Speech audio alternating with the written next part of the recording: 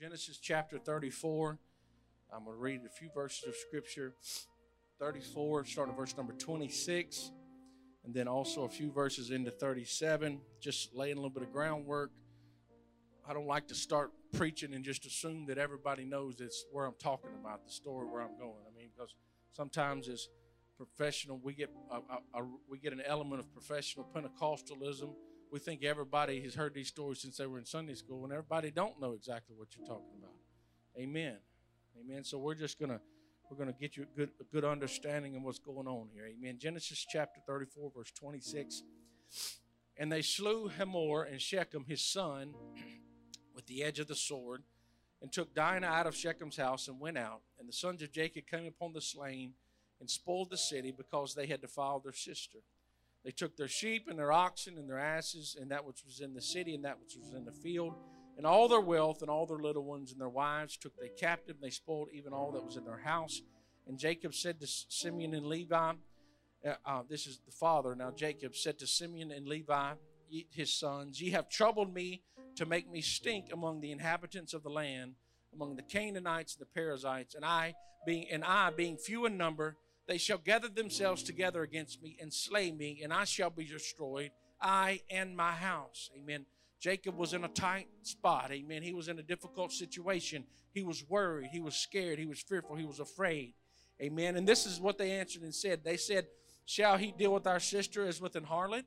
And God said unto Jacob, this is the Lord intervened and began to speak here in this situation. How many of you are glad that God he recognizes the situation that you're in and can begin to speak to you in your situation? Amen. And God said, arise and go up to Bethel and dwell there and make thee an altar unto God that appeared unto God. Then that appeared unto thee when thou fleddest from the face of Esau thy brother. And Jacob said unto his household and to all that were with him, put away the strange gods that are among you, and be clean and change your garments, and let us arise and go up to Bethel. And I will make there an altar unto God, who answered me in the day of my distress. Come on, he had some history with this God already. The God that answered me in the day of my distress and was with me in the way which I went. Come on, there's been some people that have already had some times in your life when God has already helped you. He's already rescued you. He's already brought you through some things. Amen. Come on, why are we being fearful and afraid now? God has already done these things for us. Amen. Listen to what he said here. And they gave unto Jacob all the strange gods which were in their hand. That was all their idols, everything. Sometimes I think these have become a strange God unto people. If it didn't cost $900, I'd smash it on the floor and make a good point right now. Then nobody would be able to call me next week. Amen. You bring me an old one, that'd be a good illustration. You've seen them evangelists get them a big TV that nobody uses, that's about this wide, and they want to make a good illustration, so they smack that one. They don't smack the one they got at their house. They smack that one. This is big. Amen. Yeah, the one with tubes in it that weighs 900 pounds. Amen. I'm getting way off topic. I'll never get finished if I keep going like this. And they gave unto Jacob all the strange gods. Somebody say all the strange gods, which were in their hand, and all their earrings which were in their ears. And Jacob hid them under the oak which was by Shechem. And they journeyed, and the terror of God was upon the cities that were round about them. And they did not pursue after the sons of Jacob. So Jacob came to Luz, was in the land of Canaan. Somebody said, back in the land of Canaan. That is Bethel. He and all the people were with him. He came back to that place where he had made that covenant with God. And he built there an altar and called the place El Bethel, because there God appeared unto him when he fled from the face of his brother. Amen. I'm going to preach to you this morning a strange topic. It's a strange title, but I want you to remember it. Amen. Look at your neighbor and say, meet me by the old oak tree. Amen. Meet me by the old oak tree. Amen. How many of you think you can remember that till tonight? Amen. You clap your hands into the Lord before you're seated. Hallelujah.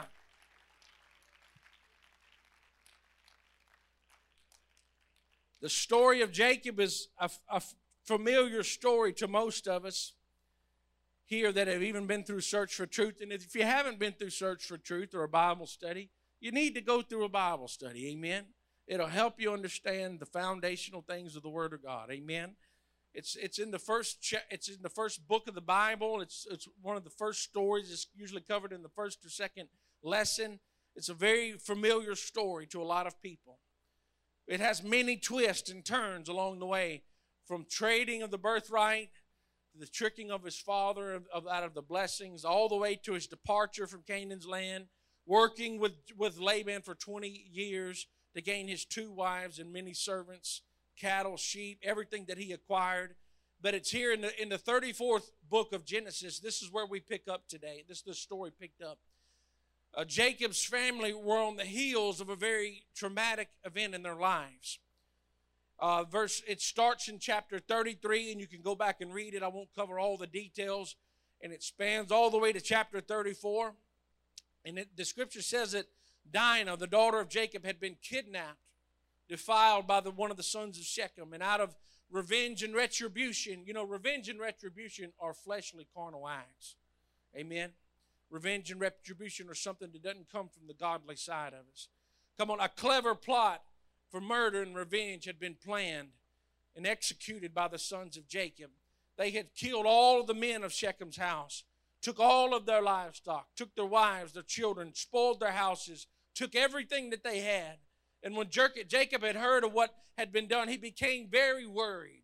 He became very scared. He began to say, what am I going to do in this circumstance that I'm in? Here I am. I'm almost stranded out in this. I'm surrounded by enemies. I'm afraid. I don't know what my next move is going to be. I don't understand how I'm going to get out of this circumstance. Is it painting a picture for anybody? Has anybody ever felt worried or fearful or afraid or scared or felt like you were surrounded by your enemies and you didn't know your next move? You didn't know where you were going to go or what you were going to do in the next days and few weeks, days, months, weeks, years to come. Has anybody ever felt like that in the house?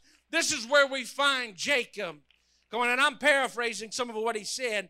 But Jacob was scolding his sons, and he said, what were you thinking? Are you trying to get us all killed? Don't you know that we're outnumbered and in the land filled with strangers, filled with hostiles, in a hostile environment? You see, sometimes as Christians, we find ourselves outnumbered in an hostile environment. Has anybody ever felt that way before?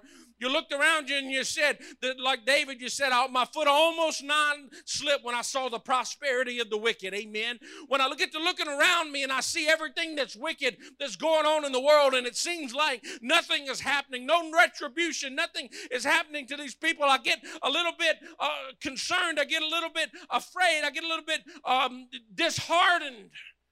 But it was here in the midst of this circumstance that God began to speak to Jacob. He didn't know where to turn, and God showed up. He didn't know where to go, and God began to speak to him. And he began to remind him of where he was supposed to be going all along. You know, sometimes God has to show up and just give us a gentle reminder and help us to get back on course of where we were supposed to be going all along. Amen. There had to come a realignment of Jacob's priorities. He had to get his direction back in his life. Jacob wasn't supposed to be settling down in the city of Shalem. He had left his uncle Laban's house, and God told him to journey back to the promised land. Look, it's in Genesis 31. I'll read it for you. In 31 and 13, I am the God of Bethel, where thou anointest the pillar, where thou vowed a vow unto me. Now arise and get thee out of this land and return into the land of thy kindred.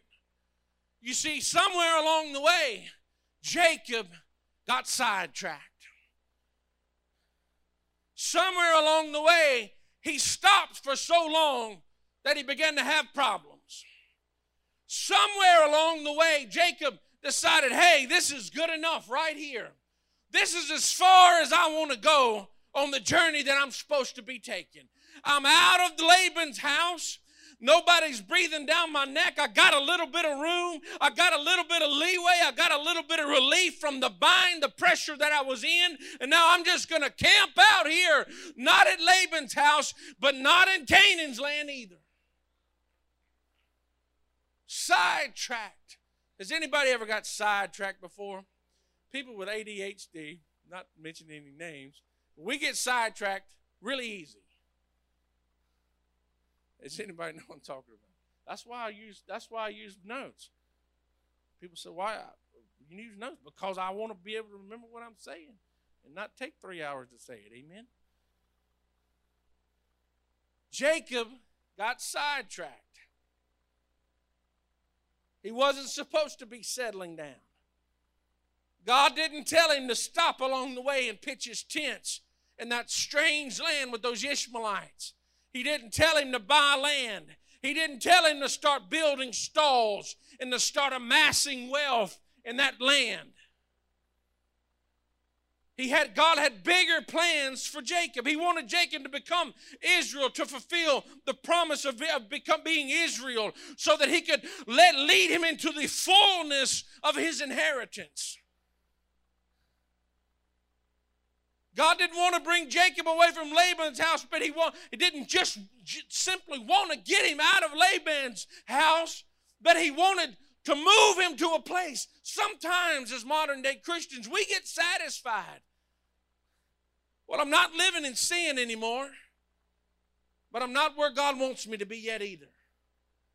And we just get satisfied. We get complacent. We say, well, this seems like a good enough place right here. And even though God didn't tell us to stay there and to start settling in, putting down roots and getting familiar in that place, we began to get familiar in that place. God didn't just want to bring him away from Laban's house. He wanted to bring him into the fullness, into the place where he could be the rightful heir, into the land that he had promised Abraham and Isaac. God didn't just want to bring the children of Israel out of Egypt. He didn't just want to bring them and just leave them in the wilderness. Come on, he had a purpose for their life. I'm preaching to somebody this morning. God doesn't just want you to just come out of sin, but he wants you to fulfill the purpose. He wants you to fulfill his plan for your life. Come on, you can't just get a little bit of relief for what's going on in your life and say, okay, that's enough. But God wants you to go all the way. God wants you to let him complete the plan in your life that he started in you. Hallelujah. Come on. The Lord didn't die on Calvary just to find a grave and find a tomb, but he died on Calvary so that the resurrection could take place, so that Pentecost could take place, so that we could have a chance at everlasting life through the power of the Holy Ghost. When God puts a plan in place, he doesn't want the plan to stop halfway, but he wants it to be fulfilled in our life.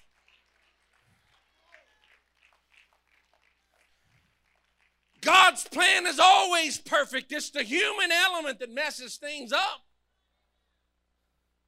We're humans. We mess up the plan. It's our own stubborn, hard-headed self-will. It messes up the plan.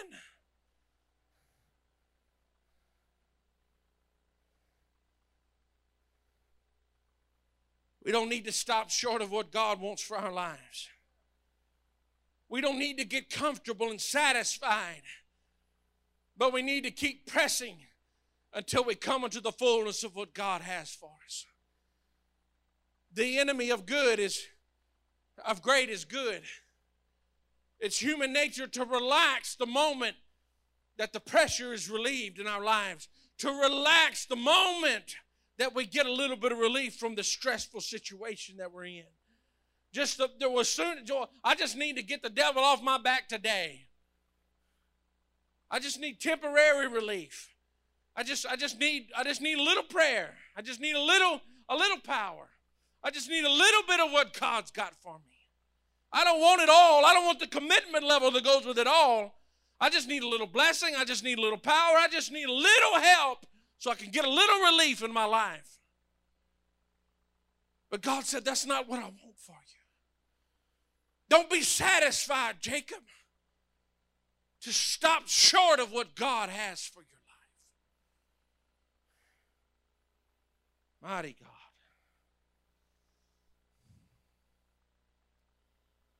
God wants us to make it all the way. Brother Rick, God wants us to make it all the way. He don't want us to stop short. Punch your neighbor and say, God wants you to make it all the way. Come on, you're not home yet. Come on, your ticket has not been punched yet. Amen. Come on, you've not heard the pearly gates click behind you yet. Come on, none of us are saved yet. We are in the process of being saved. We have, as long as we keep walking the journey, as long as we keep proceeding as planned, as God planned, as long as we keep going forward, until then, none of us say, well, I've got my journey made. You just sit back, kick back, relax, just have a good time. I got it made in the shade. I'll just coast from here till the rapture happens. None of us have it made yet, but God wants us to make it all the way. We cannot get satisfied to stop short of what God wants.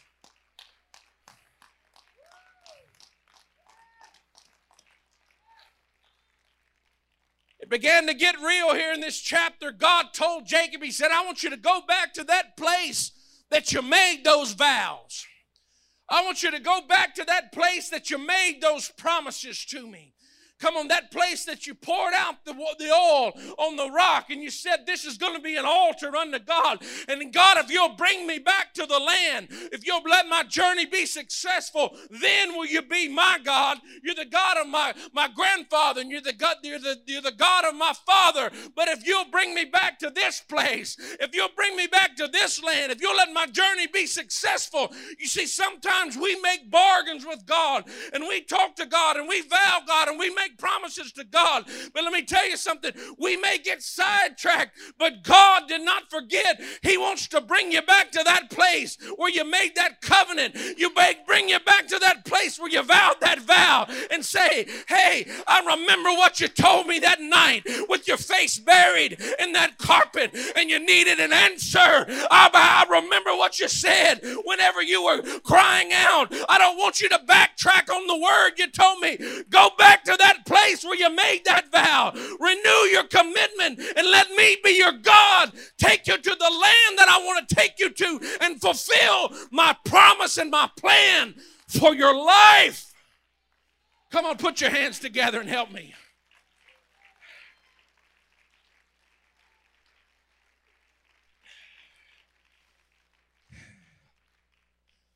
Hallelujah. It's easy to get sidetracked. It's so easy to get sidetracked. Jacob got distracted. He got to looking around. He saw lots of opportunity in that land. I could just settle right here. I could do all right for myself right here. There's lots of things. Lots of land. Land's cheap. Practically giving it away. They were back in them days. I can just settle right here. I can just get comfortable in this place. And I won't have to fight all those battles. But guess what? He still had to fight battles. Just a little inside information here. No matter where you decide to stop along your way, you're going to have to fight battles. There's never going to be a time in your life when you're not going to have to constantly be warring against the flesh. There's not going to be a time in your life when the things of this world are not going to be in opposition to your spiritual life. There's not going to be a time in anybody's life whenever trouble is not going to be coming your way.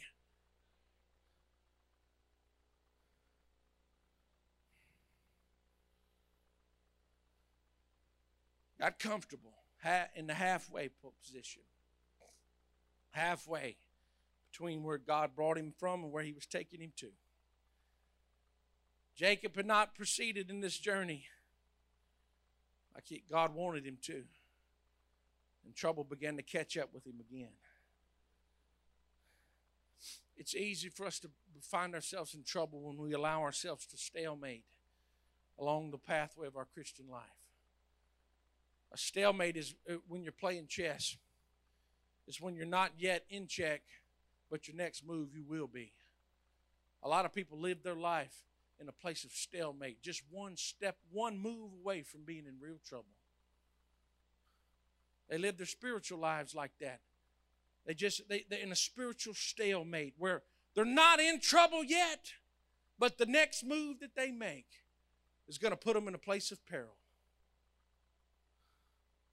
Checkmate is whenever your king's in danger or your king's about to be taken in the game of chess. I'm not get too far on that analogy.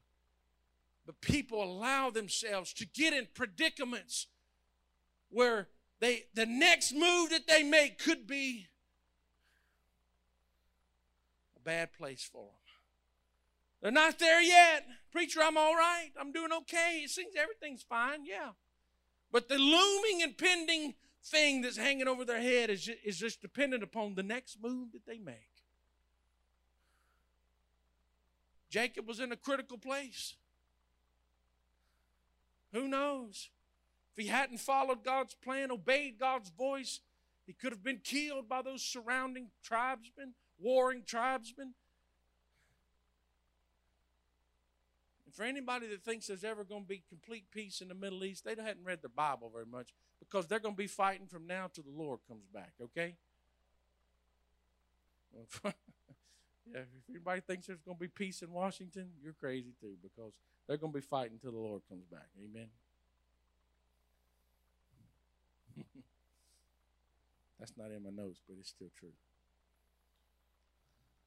Amen. Go ahead and clap your hands. They hadn't censored us yet. Hallelujah. Would enjoy this freedom while it lasts. Amen. Just kidding. Y'all chill out. That's right. How many of you would still come to church if we had to meet out in the pasture somewhere? Hello.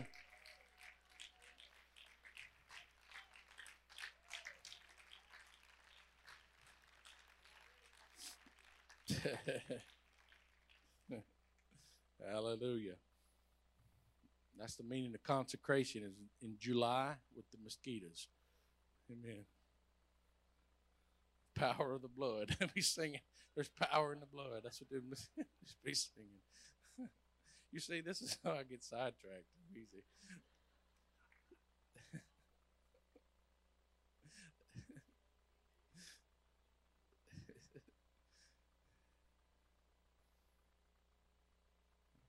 I don't want to find myself in a place of stalemate. A place where my next move could put me or my family, my life in peril. Spiritual peril. I'm not talking about always physical peril, not physical danger. It may be physical danger also, but spiritual stalemate. A place where the next move that I make, I'm so close to that place. My next move could finish me off.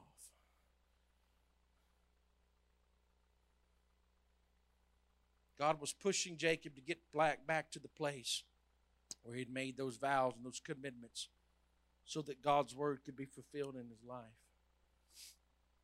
Jacob was worried and afraid and didn't know what to do. But God began to speak to him at this crucial moment in his life and said, get back to the house of God. That's what Bethel means, house of God. Get back to the place where we last talked. Get back to the altar that you built and we joined in together and worship in covenant together. And that's just what Jacob decided to do. But Jacob understood and knew that before he went back to that place, before he started making his approach to the one true living God, the holy God, that there were some things that he had to take care of first in his life. He didn't have to be perfect, but he had to make the right approach. He told his family and those people that were with him, many of those slaves were Syrians, those people that he had gathered up, that great enclave of people that was following his example. He was leading down that pathway.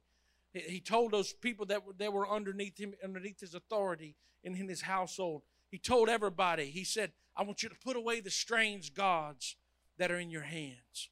You see, they worshipped all kind of gods. They would take the little piece of wood and they would carve it out of their god, and they would cover it with gold, and they would carry it with them, and they would put it on the shelf, and they would worship it. They would burn candles to it. They give it food, meat offerings. They would do all this stuff. Was the heathen culture that the people of God, the lineage, Jacob's family, all this was going on underneath his roof. All this idol worship was going on in his household. All of this worship of these strange gods and these heathen concepts and principles was going on in his household. And he said, before we go back to Bethel, before we go back to that place, God didn't tell him to do this, but something in his spirit that it had a relationship, that it had an encounter with the God of the universe, with the holy God, said, you got to put those gods away. Come on, you got to take off that stuff. You got to clean your life up. Come on, he said you got to get the outside right, because the outside has always been emblematic of what's going on the inside. All the way back in human history, even worshipers of Buddha and some of the other pagan gods, Hindus, whenever they've been out and they've been interacting with the world, before they go to worship or before they go to eat, they will wash their hands, wash their face, change their clothes before they go to the house to worship. Don't tell me that it doesn't matter what's going on the outside in your life. It matters. It's a representation of what's going on the inside. It's emblematic. It's emblematic of what's going on. Hey, God, I'm willing to make myself clean, holy, and pure before you. Jacob told him, he said, be thou clean. That word clean in the Hebrew is Torah. Tahara. I'm not much on Hebrew. Not many people from Concordia Parish are, actually. But the Hebrew is such an old language that a lot of words that we say in English are hard to translate into Hebrew, because they have a lot of different meanings, a lot of different connotations, and they mean a lot of different things when you say them. Clean is one of those words. It holds a lot more meaning than what we simply see in the English language. It means to be pure. It could also mean to be clear. It could also mean to be unadulterated. In the Levitical sense, it means uncontaminated. In the moral sense, it could mean morally pure. It could also mean innocent, or it could also mean holy. Can you think of a way any of those could pertain to somebody's life that decided to come back into proper perspective with God? Think about it. He said, be thou clean. Put away the strange gods. All those things that have been taking up your time, all those things that have been taking up your energy, all those things that you've been fixating upon, all of those things that have been drawing you away from and keeping you away from your relationship with me. When God started speaking to Jacob, Jacob knew he wasn't living right. He knew he had to make some fresh consecrations and to clean up his act. Nobody even had to tell him these things. But because he had a previous encounter with God, with the holy God, the God of the universe, he knew he had to do these things. Nobody had to tell. But it just began to, when God began to deal with him. So many times we use that as a crutch in our spiritual lives. Well, if they can't find it exactly, if I can't get somebody to prove it to me 3 different ways and just I can see it in black and white for myself, I'm going to continue to walk on in this thing. But there was no 10 commandments around at this point in time. It was because he had had an encounter with God. One night when he was alone and he was scared and he was running for his life from his brother Esau, he laid his head down on a rock in the wilderness. And the scripture says that the Lord came to him in a dream, and he saw a staircase ascending and descending to the throne, and angels ascending and descending. And God began to speak to him, and he said, if you want a relationship with me, I'll give you a relationship. And from that day forward, nobody had to tell Jacob, when you get ready to go back to the house of God and get your life right, to put away those strange gods, take off that junk and get your life clean. Mighty God. Mighty God. Lord have mercy. Come on, God's talking to somebody in this place right now. Mighty God, lift your hands right now. The Lord's speaking. There's a quickening that's happening right now. Come on, let your spirit be open and receive it right now. Come on, Holy Ghost, talk to the hearts. Talk to minds. Talk to spirits right now. Mighty God. Mighty God. Mighty God.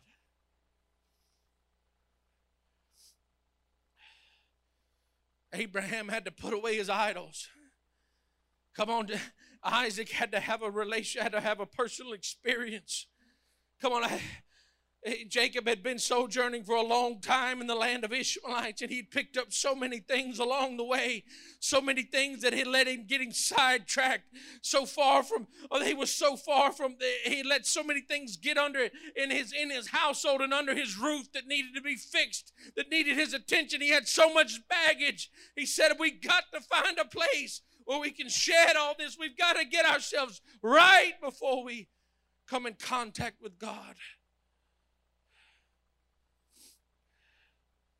The Apostle Paul says it like this. He said, lay aside the weights and the sins which does so easily beset us, and let us run the race with patience that is set before us. Come on, somebody.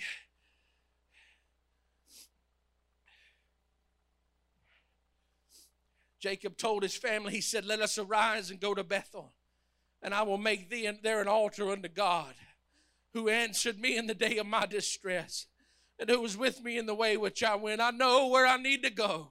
Come on, I'm preaching to somebody this morning. You already know where you need to go. Come on, you've been there before. God's helped you before. God's rescued you before. God's pulled you out of a difficult situation before. He said, let us go and build an altar. Let us find a place where we can worship God and we can get back in touch with God. Jacob was telling his family members, those people that were with him, those people that he was responsible for, listen to me, fathers, you have a responsibility to help your family make it to the house of God and help them to make it to heaven.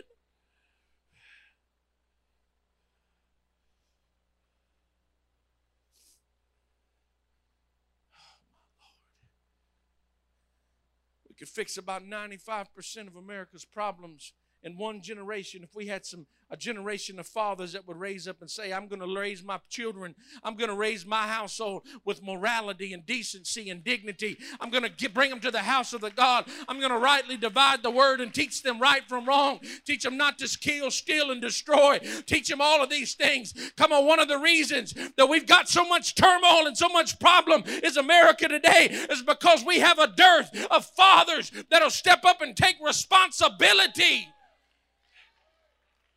God didn't speak to everybody else, but he told Jacob, he said, Jacob, if you're going to save your family, you got to get back to that place where you made that relationship with me.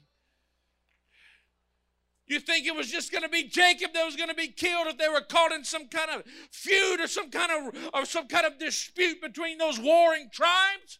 No. But God spoke to Jacob. He said, it's your responsibility. Tell them what they need to be told. To get them to the place of worship. To get them to the house of the Lord. Tell them to get their lives cleaned up, straightened up, living right. Men of God, we need to take responsibility. We need to take it seriously. This ain't even my notes, but America's got way too many men children. Too many men that don't want to grow up. Want us to lay around and play video games in their pajamas instead of growing up and being the man of their household and saying, walk this way. Always going around with a chip on their shoulder, looking for offense everywhere that they go. Come on, the greatest generation of men that ever lived went to World War II when they were 17 and 18 years old. And we've raised a generation of sissies that don't even know how to take the garbage out or change the oil in their cars anymore. America needs a revitalization of men in their lives. Families need a revitalization of men in their lives. I'm about to get mad now. Woo!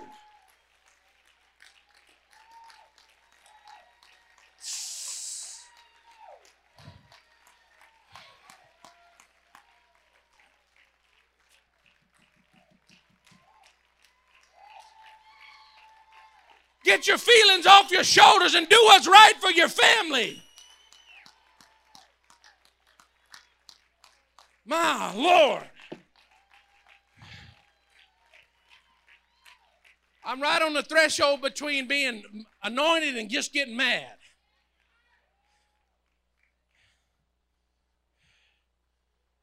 My.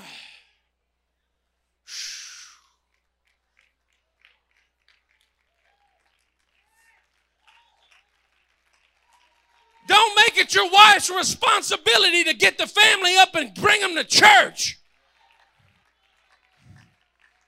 The reason why you have so much problem at home is because you're not fulfilling the God-purported roles that God asked us to fulfill. That's not politically correct, but I don't care.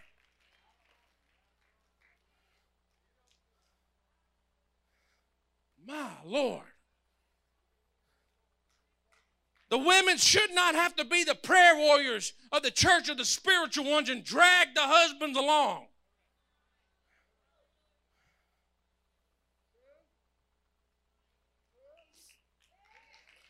My God.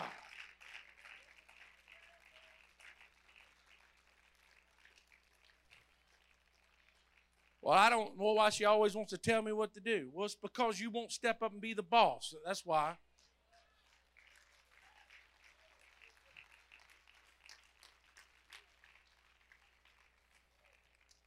I'm sorry. I'm way off my notes.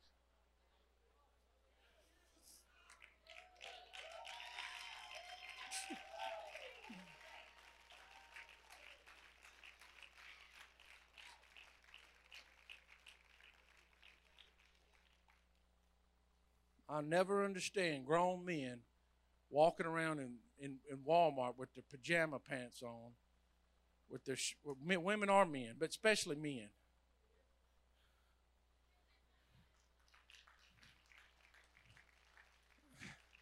People wonder what happened to our society. If you go back and look at some pictures of the 30s and 40s, if a family was going to go to town, a man was going to have on a suit with a nice hat on and a nice tie. And I'm not saying you have to wear a nice suit and tie to town, but you can at least get some dignity and get a little bit of pride about yourself. Not the kind that's going to keep you from going to hell, they're going to put you in hell, but a little bit of pride in yourself. At least put on a shirt, a clean shirt, and put on some blue jeans, especially if you're a Christian. Come on, somebody.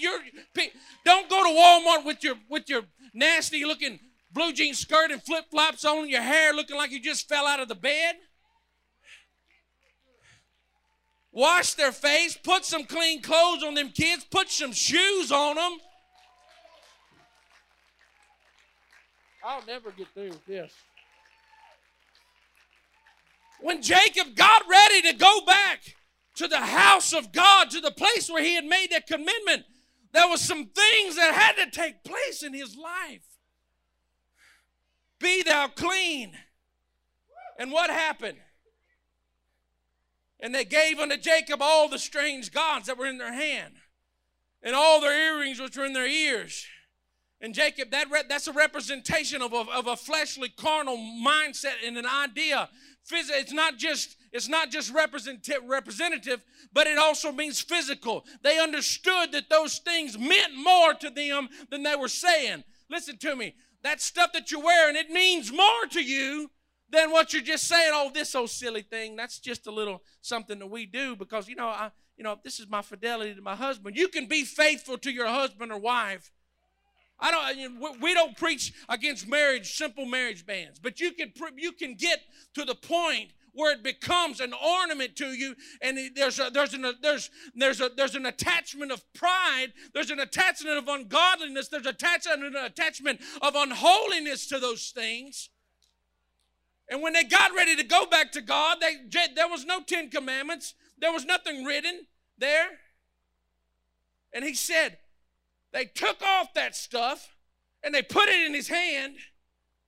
They took the gods that were with him. It's funny that that was the only 2 things that they mentioned.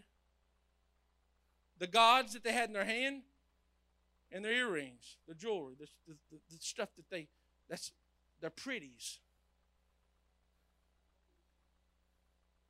Aaron got his gold to make the calf from the same stuff that some of those people were taking off a little bit later on down the line.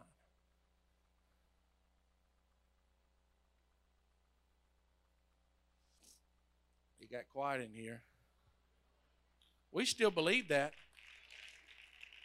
Believe it or not. We don't preach it as much as we used to because we don't want to offend people. We still believe that. Amen. I think it's a travesty whenever people come into a church and they think for the first 6 months that they're there that they don't think you have to do anything, and then all of a sudden somebody pulls them aside and says, hey, you need to do this stuff. Then they backslide because they didn't know when they first got there that there was a holiness preaching church. You need to tell them up front, hey, this is who we are. This is what we believe. This is what we believe it takes to get to heaven. This is what we do. That's the way you do it. Amen? And I'm not talking about this church. I'm talking about other churches, God's church. Take off those things. Hand over your false idols. Hand over your false gods. And Jacob took them and he hid them under the oak, which was in Shechem. Oak trees didn't grow a lot in that part of the world. That's why they knew it. That's why they specifically mentioned it. The oak tree that was in Shechem. When I see in my mind the oak tree that was in Shechem, it was a big, old, stately, live oak with the branches like at St. Francisville, with the old trees with the branches dipping down in the ground. That's what I see in my mind. Maybe it was, maybe it wasn't. I don't know. This is my vision, my mind. I can think whatever I want. Amen. Thank you for that liberty to think whatever we want, Lord. Amen. There's even people that want to control what you think these days. Amen. So what? He hid them, did this. He took those things. The scripture says he hid them under the oak, which is Shechem. But I searched this passage of scripture. I read the commentaries. I dug into it. I never found one place, one time, where he went back and he uncovered that stuff and he picked it back up. Brother Floyd, I never found one place where they went back and they picked up those, after they had that encounter with God. They got a new revelation of who God was. They ever went back and picked up those things, put that idol back into their bosom, put those earrings back on their ears, and marched on, soldiered on in the way that they've been going. Never found one place that happened. But I believe that oak at Shechem was forever a memorial. Can't prove this through the scripture. This is me.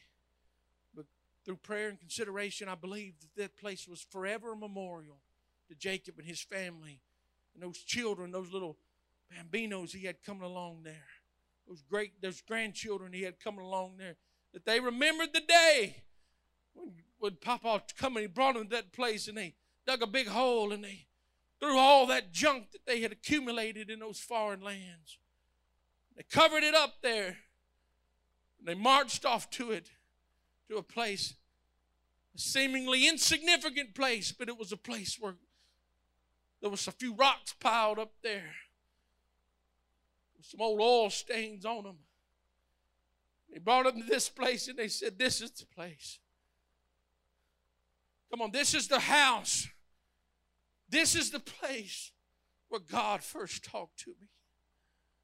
And there was a connection and there was a correlation in their minds.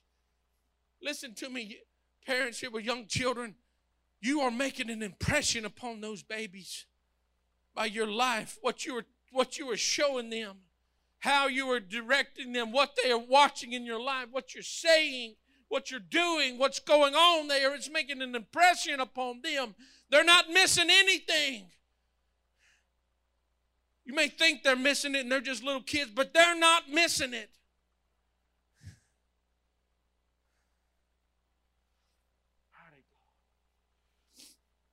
They had a place, a memorial, under the oak there at Shechem. And every time they would go by there, I believe it was a memorial that was set up, and they'd say, you remember when we came back to God, we got ourselves right, we got ourselves ready. He took those gods that had been carved out of wood and stone. He took the gems, he took the earrings, everything that was used in the symbolic worship of those pagan gods. He took those things and he buried them. He hid them. Scripture says he hid them. If you read the commentaries, they say most likely he buried them. At that place, symbolically, he was symbolically saying, I'm getting rid of all that old junk from the past life, and I'm leaving all that junk behind me today. My Lord, I wish somebody would just lift your hands and say, God, come on. I'm getting rid of all this junk. I'm putting it behind me today. God, I'm going to meet you there. I'm going to find me a place. I'm going to find me an oak tree, a symbolic place in my spirit today. God, I'm going to find a symbolic place. Let today be a symbolic place in my spirit. Let today be a place where I put aside all the junk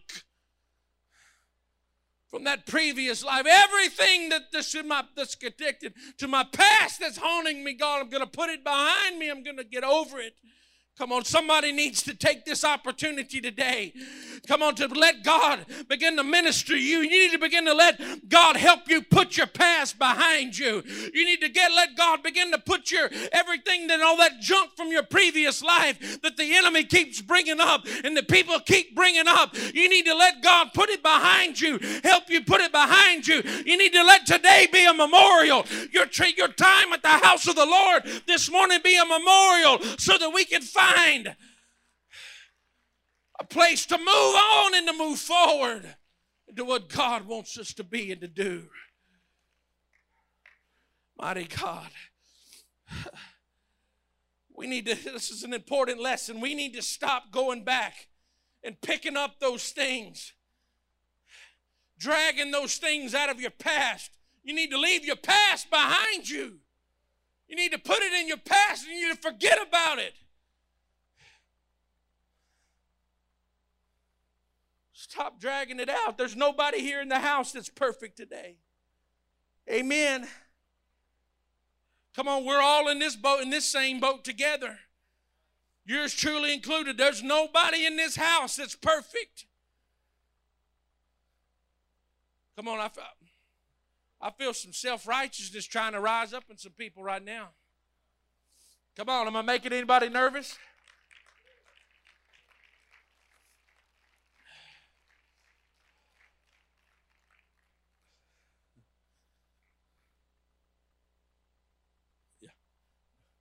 I'm making some of y'all nervous. That little 45% hand clap I got just made confirmation, yeah. Either that or you're ready for me to hush and quit so you can go home. Amen. Are you ready? You want me to keep on going or are you ready for me to quit? All right. That sounds like you wanted me to keep going.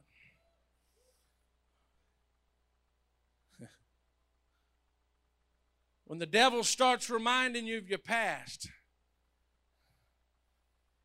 come on, you just need to take a moment and just remind him of what he's got in store for his life. Come on, the scripture says there's going to be one angel that's going to come and he's going to bind him and the Antichrist. One angel out of legions, trillions of angels, there's going to be one angel that's going to come and he's going to be bound in that pit for 1,000 years. Come on, somebody. Come on, you need to remind, when the enemy starts bringing up your past, you need to remind him of what's going on in his future, what he's got going on in his future, what's coming in his life. He is a defeated foe. Despite his best laid plans, he is a defeated foe. Listen to me. God is never going to drag your sins out from under the blood again. You need to stop dragging them out from under the blood. Romans 8:1 says, there is therefore now no condemnation. Somebody say it, no condemnation to them which are in Christ Jesus, who walk not after the flesh, but after the Spirit. There's no reason why a blood-bought child of the King, full of the Holy Ghost, should walk around with condemnation in your life. Stop sinning, clean up your act, ask God to forgive you, and move on into the fullness of God's plan for your life. Come on, I believe somebody in this house wants to make a fresh start this morning. Come on, somewhere along the way you may have got sidetracked. You may need to do a course adjustment this morning. You may need to get rid of some baggage. You may need to bury some things that you've been worshiping and get some things out of your life. You need to get some things out of your spirit today, but today is the day when that can happen. Stand with me. I'm almost through. I'm trying to close. The title of this message was so that you would remember it. Meet me by the old oak tree. Oh, Lord, I need a place. I need a memorial in my life. I need a time when I can look back and say, God, that's the day when I decided, Lord, not to stop halfway. Oh, it would be such a travesty to live for God for so many years. Sister Welch, and then get this close, not you in particular, but people in general would get this close to the rapture, and then they'd backslide. Then they would let the enemy win in their life. They'd let some petty grievance cause them to be lost.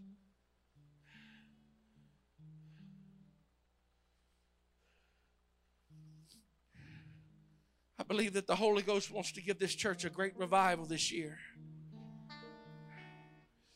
I believe He wants to refresh and renew. I believe He wants to ignite flames of soul winning evangelism in the hearts of many of you. And God wants you to begin to be soul winners on a level that you never thought was possible.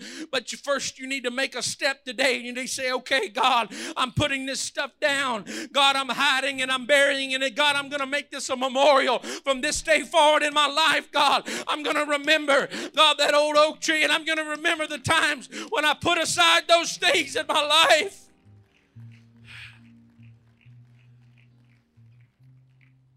Verse number 5 says, and they journeyed, and the terror of God was upon the cities that was around about them. You see, God began to protect them immediately. When they started heading in the right direction, God came to their rescue. So Jacob came to Luz, which was in the land of Canaan, that is Bethel, he and all the people that were with him. And he built there an altar and called the place El Bethel, because there God appeared unto him when he fled from the face of his brother. When Jacob first named the place Bethel, it means the house of God. But when he came back, his perspective had changed, Brother Matt. It was no longer Bethel, which was the house of God, but it meant that El Bethel literally meant the God of the house. Come on, this has to become more than just a place where we come and meet, but we need to have a relationship with the God of the house. This is the house of God, but we need to let God bring us into a new relationship with the God of the house. Today, right now, this very hour, the Lord is tapping on somebody's heart today. He's knocking on your heart today and He's saying, come on, I want a fresh relationship with you. Come on, I want to bring you back into communion with me. I want to bring you back to that altar. Come on, these altars are open this morning. Somebody make your way down here and talk to the Lord.